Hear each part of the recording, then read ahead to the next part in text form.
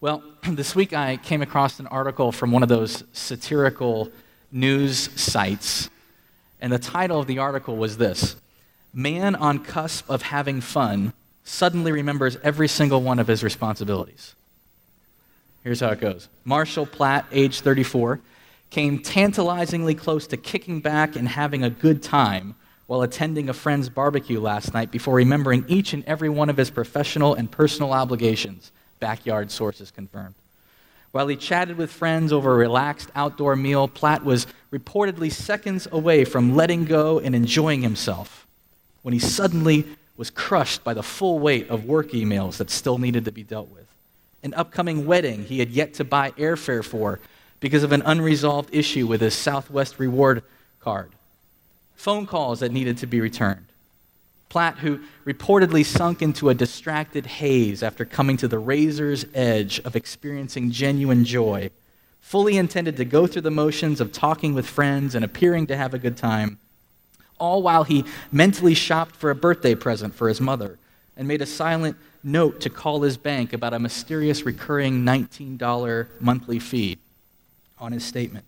"Everything's fine," said the tense, mentally absent man, whose girlfriend asked him what was wrong as he remembered that he hadn't called his aunt yet to check up on her after her surgery. "I'm having fun." According to sources, Platt tried to put his responsibility-laden thoughts out of his mind and loosen up.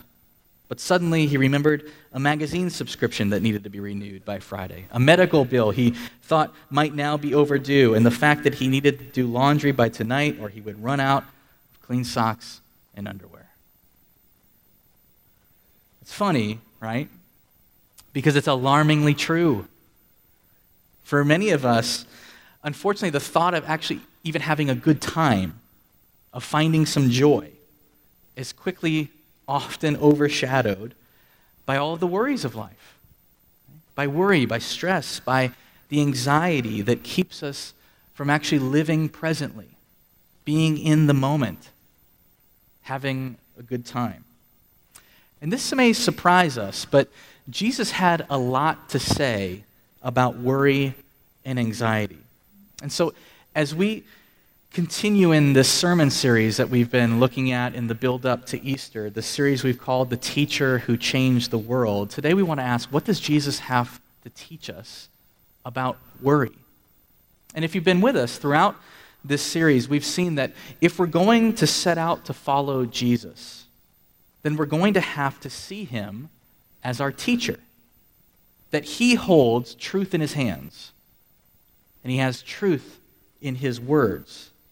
And so it's very important because some of you may be here today and maybe you're considering faith, you're investigating Christianity, you're interested in Jesus, but maybe you're tempted to say, well, I like what Jesus says about this, and I really like what he says on this subject, and I love what he says here, but I don't really like what he says about this over here, and I really just wish he would have never said that over here. Right? And if we take that approach, if we're not careful, before we realize it, we're beginning to pick and choose the things that we want to hear from Jesus. We're beginning to pick and choose the things about the Bible that we like, that kind of fit into the previously held ideas or the biases maybe that we have. And we're leaving behind the parts that we don't like or that we don't want to hear. But here's the thing. When we do that, we are making our own version of Jesus. We're making our own version of God. A version of God that fits into our lives well, that doesn't rock the boat. And before you know it, our vision of God, our vision of the Bible, is just that. Our vision of God. Our vision of the Bible. I had the pleasure of leading 40 people from our church through a study recently called The Meaning of Marriage. And in one of the videos, someone speaking on this discussion panel was talking about the approach to dating in our digital age, where we have all these dating sites now that have these built-in algorithms, right, and formulas that allow you to put in as much data as you want, and what it gives back to you are literally a list of thousands of people that you are compatible with. And this person said, today it's as if we want the most compatible person for us that can easily fit into my life so I don't actually have to change. But marriage, if you're married, is one of the chief ways that God changes us and makes us more like Him, makes us more holy. And the way He does it is through our spouses, people who challenge us, who are different than us, who change us for the better. And you and I need the same view of Jesus. We need Him as our teacher to challenge us, to change us. And so, if we're going to let Jesus teach us about worry, to be our teacher, then we're going to need Him to challenge us. To let Jesus teach us is to let Him challenge us. That's the kind of teacher that we need, the one that will change us. And what Jesus has to teach us about worry and anxiety is no different. And so, a key question for us today is, what would you need to do or believe to not worry as much as you are now? What would you need to do or believe to not worry as much as you are now? And I want us to see three things from this very famous sermon that Jesus gave, the Sermon on the Mount in Matthew 6. And the first thing is this, that if you're going to truly let Jesus teach and challenge you about worry, then you're going to have to locate your heart. Locate your heart. Look at Matthew 6 with me. Jesus says this, "Do not store up for yourselves treasures on earth, where moths and vermin destroy and where thieves break in and steal. But store up for yourselves treasures in heaven, where moths and vermin do not destroy and where thieves do not break in and steal. For where your treasure is, there your heart will be also." What is Jesus saying? Well, first, He's recognizing that all of us have treasures. All of us have certain things that we value above other things. And they could be very good things, like our families, our friends. They could be things that lead us closer to God. But also, because we're human, we have things in our lives that we treasure that lead us away from God. The treasures of the world. And what are those? They could be anything. They could be having more money, fame or recognition, some kind of physical beauty. Maybe we just really want a world and we treasure the thought of having people who think the same way that we do, right? Who approach everything just like we do. When I asked my 5-year-old son this week, what is a treasure? His eyes just lit up, right? And he started talking about treasure chests and gold coins and going to the beach. What he does, he digs around, he's looking for treasure. And I don't think that's too far off from what our definitions of treasure would be. So if Jesus is about to teach us on worry and anxiety, why is He starting by talking about treasures?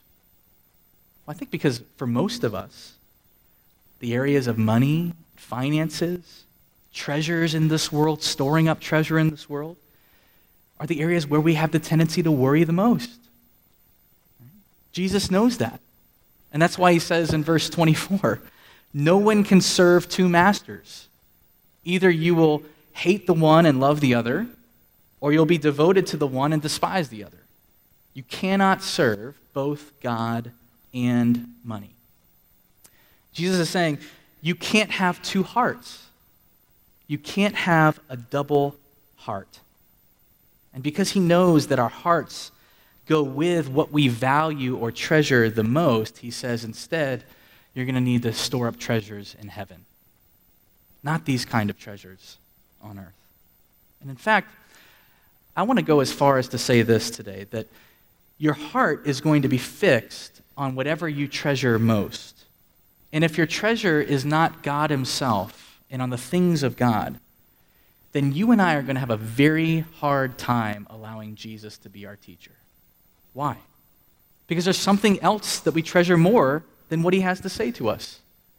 We don't give God the authority in our life to challenge us because we value something else more.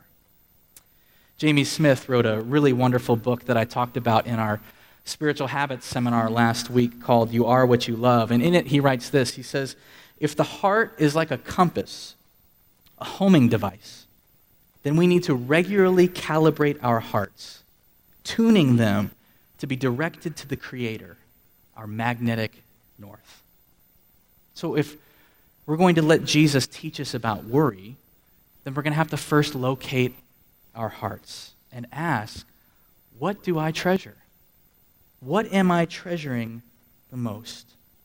And Jesus says that if I store up treasures here on earth, here's this fascinating thing that's going to happen. Jesus says, literally, they're going to rot away. They're going to fall apart. Those treasures will not last. They will be eaten away. And here's why I think this is all linked. Because when we realize that these treasures on earth slip away, they rot away in our hands, what do we begin to do? We begin to worry.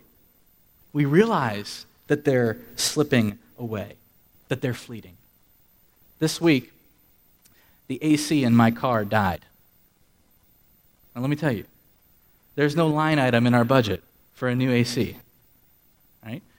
So what happened? In that moment, Thursday, our finances are slipping through my fingers. Right? The moths are just eating it away. It's going away. And so I worried all day long and into the weekend. We have to do the work, right, when these kinds of things happen, to locate our hearts, where our hearts are taking us, what it is that we're treasuring if we're going to address the worry in our lives. But secondly, we need to see God as our provider. We locate our hearts and then see God as your provider. Look at what Jesus says. In verse 25, he says, therefore I tell you, do not worry about your life, what you will eat or drink, or about your body, what you will wear. Is not life more than food, and the body more than clothes? Look at the birds of the air. They do not sow or reap or store away in barns, and yet your heavenly Father feeds them. Are you not much more valuable than they? It seems like Jesus is almost turning to some humor here. He's really stooping down low to talk to his children, and he's saying, hey, Phil, look at the little birds. They're not worried about anything, right? The treasures of the world, they don't even worry about their food, where it's coming from. Are you not more valuable than they are to me? Are you not my child? Can you hear me say this to you? But when our hearts are so easily tied up with these different things of the world, we begin to trust that that's not true. We begin to wonder if that promise Jesus makes to us is actually true. And before you know it, we're like that guy at the party, right? Unable to find any joy because the distractions of life are overwhelming us. And so, if we're going to see God as our provider, if that's a way to address the worry in our lives, then first, we're going to have to deal with our distractions. To deal with the distractions in our life. Jesus is saying all these other questions, these other things are distracting you from trusting that I will provide for you. And so what are those distractions? Look at verse 31. Jesus says, do not worry, saying, what shall we eat, or what shall we drink, or what shall we wear? For the pagans run after all these things, and your heavenly Father knows that you need them. I know you need these things, Jesus says. In fact, these are the same questions that everyone's asking, that all the pagans are asking, the people who don't even believe. You say you trust me, though. And so something should be different with you. But sometimes for us, the distractions are so overwhelming that we have the tendency to miss Jesus entirely, right? Later in the life of Jesus, there's a story where he comes to the home of two sisters, Mary and Martha, and they're going to celebrate a meal together. And Martha is constantly moving about, right? She's fixing things. She's worrying about all the preparations. She's probably been to the market 3 or 4 times that day, getting things just right to impress Jesus and all of the guests. But her sister, Mary, is not doing any of that. And she's just sitting with Jesus and with the guests, and she's with him. And at one point, Martha comes to Jesus and says, Jesus, will you do something about her? Like, she is not helping me at all. And his reply is so wonderful. He says, Martha, Martha, you are distracted and worried about so many different things. Don't worry about your sister. In fact, she has chosen the right thing to do. What she is doing, being with me, is the right thing. And so we have to deal with our distractions, with these things that worry and take our focus off of God if we're going to see him as the one who is actually providing for us. But to see God as our provider means we're also going to need to address our fears. To address our fears. I read a short article this week about fear. It featured a series of comics depicting the common fears of children alongside the very similar fears of adults. Childhood fears versus adult fears. For instance, childhood fear, doctors. Adult fear, doctor's bills, right? Childhood fears, bad dreams. Adult fears, unfulfilled dreams. Childhood fear, strangers. Adult fear, social anxiety, being around strangers. Childhood fear, clowns. Adult fear, clowns. Yeah. The article notes that though the fears of children are often thought of as irrational or silly, we're kind of getting our kids to, get past those, they're really not that far off from the fears that we always have. You see, whatever is shaping, whatever shape it takes for you, whatever your fears look like, our worry deep down is driven by those fears. Fear that we're not going to have enough of the things that we need, that it's going to run out. Fear that God is not going to provide for me in the way that I think that he should. Fear that all these treasures that I've spent years building up, investing in here on earth, that I've put my heart in, that they're not going to be there tomorrow. And what about my health? Right? Will I always be healthy enough? Some of you, a lot of people in our church family right now that are facing some intense medical health issues. Right? Some of us have this constant fear and worry about our health. Something in the medical community right now that everyone's kind of talking about and writing about is this idea of cyberchondria, this very real thing, right? The Dr. Google, right? I'm so guilty of this, right? Any kind of problem, we run right to try to figure out what's going on. Here's the definition. Cyberchondria is the unfounded escalation of concerns about common symptoms based on review of search results and literature online. People can now research any and all symptoms of a rare disease, an illness or a condition, and manifest a state of medical anxiety. Right? It leads us to worry. So whether it's our bodies, our health, right? Our families, our finances, when things aren't going well, when something unexpected is happening, we start to lose control. And I don't like not being in control. I don't know about you. But here's what that does. This constant need to be in control, the constant need for everything in our life to be perfect, begins to create this pressure that I have to be perfect, that I have to be in control always. Worry leads to this problem of perfectionism. Viola Davis just won an Academy Award. She said this about acting, how worry leads to perfection. She said, "The work of acting is fantastic, but being a celebrity sometimes makes me tense and anxious. expectations, not meeting expectations, criticism. It really hurts. With every new job, you worry that you'll be found out as the hack you are. She just won an Academy Award. This will be the big failure that finally takes you down. It drives you to perfectionism, which you never achieve anyway. She's right. Our worry leads us to want everything to be perfect, including us. And the bad news of the gospel, of the message of Jesus, is that nothing is perfect. That the world is not perfect, that you and I are not perfect because of sin. Right? Because from the very beginning, our hearts have treasured something other than God. And we've gone after that. And that sin has created this separation between us and God. A separation that brings about God's judgment on that sin.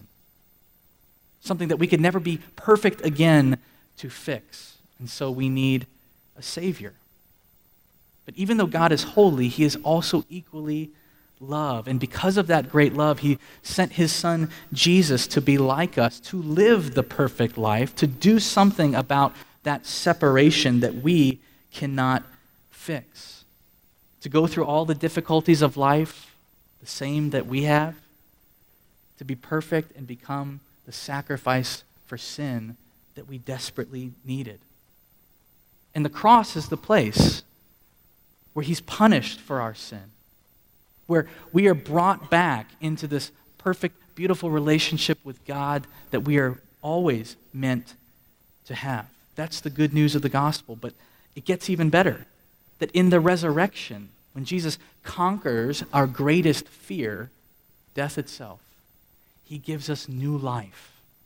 New life to live now, facing all of the fears, knowing that He provides for us. If He has provided life over death, then He can provide in the face of all of our worries. And in fact, in Matthew 6, He's promising to always be providing for you. Phil, see the little birds? Just see how I take care of them? Am I not also going to take care of you? So, if we're going to let Jesus teach us about worry and to get to a place where we're not worrying as much tomorrow as we are today, then we're going to have to deal with our distractions and address our fears and believe that Jesus has addressed them, that He has provided life over death in His death and resurrection.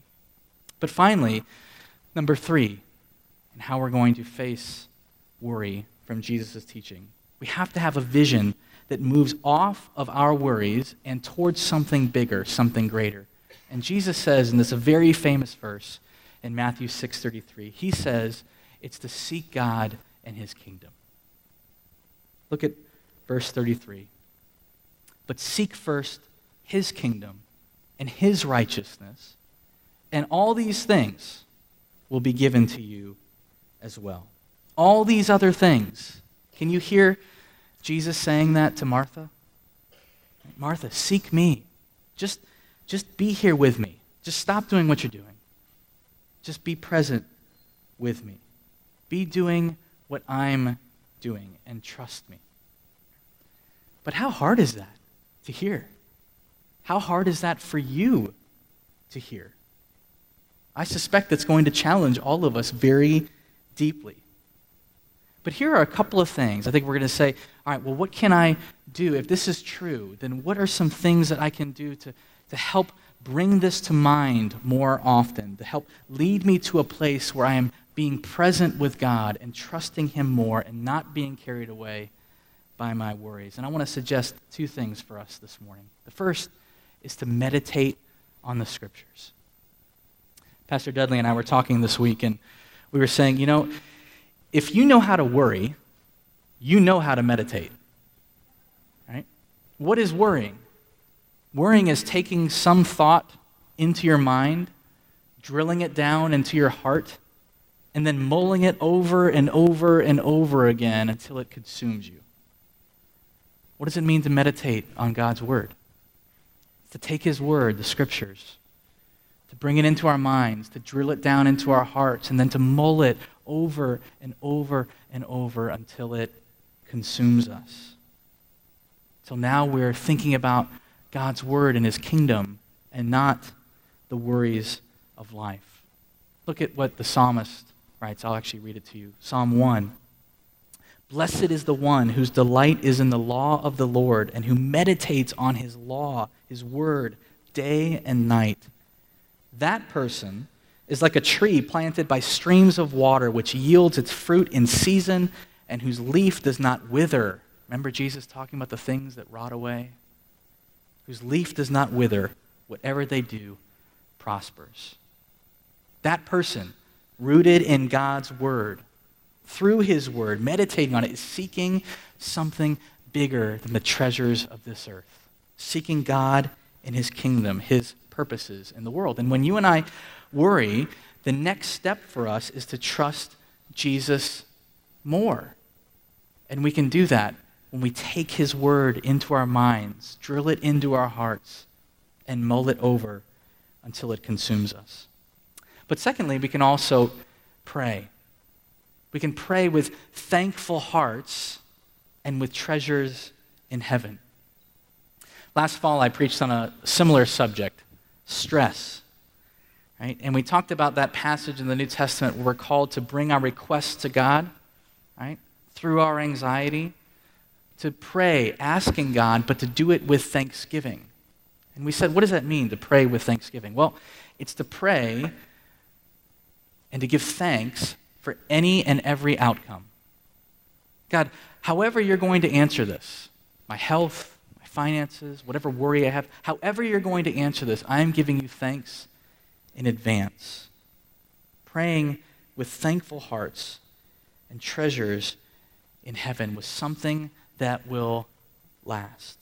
And so this morning as we close, can you let Jesus challenge you on this front? Can you hear this and locate where your heart is? The treasures that your heart is kind of gradually, right, over time, drawing towards. Can we kind of do an audit of our life and cut through all of the distractions? Can we address the fears that we have, that maybe we've had since we were a child?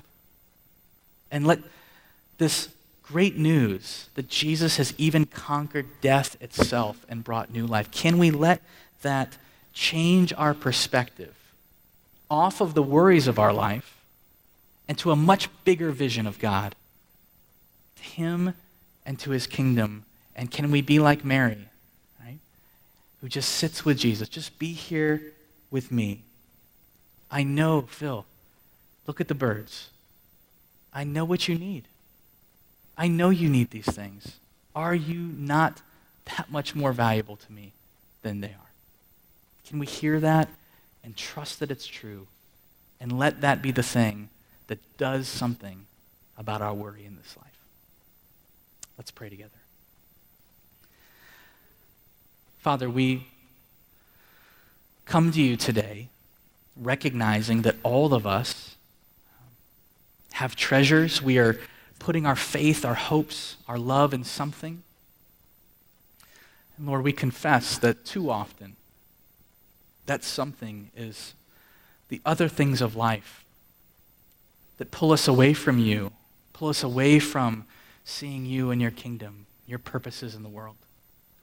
And when those things begin to fail us or they begin to slip through our fingers, they begin to rot away, God, we worry and we struggle. So God, would you, through your Spirit, Lord, through the very fact that we have been loved and accepted by you in Jesus, would you bring us to a place where we can truly trust you, that what you say is true, that as you're taking care of the birds, you are taking care of us.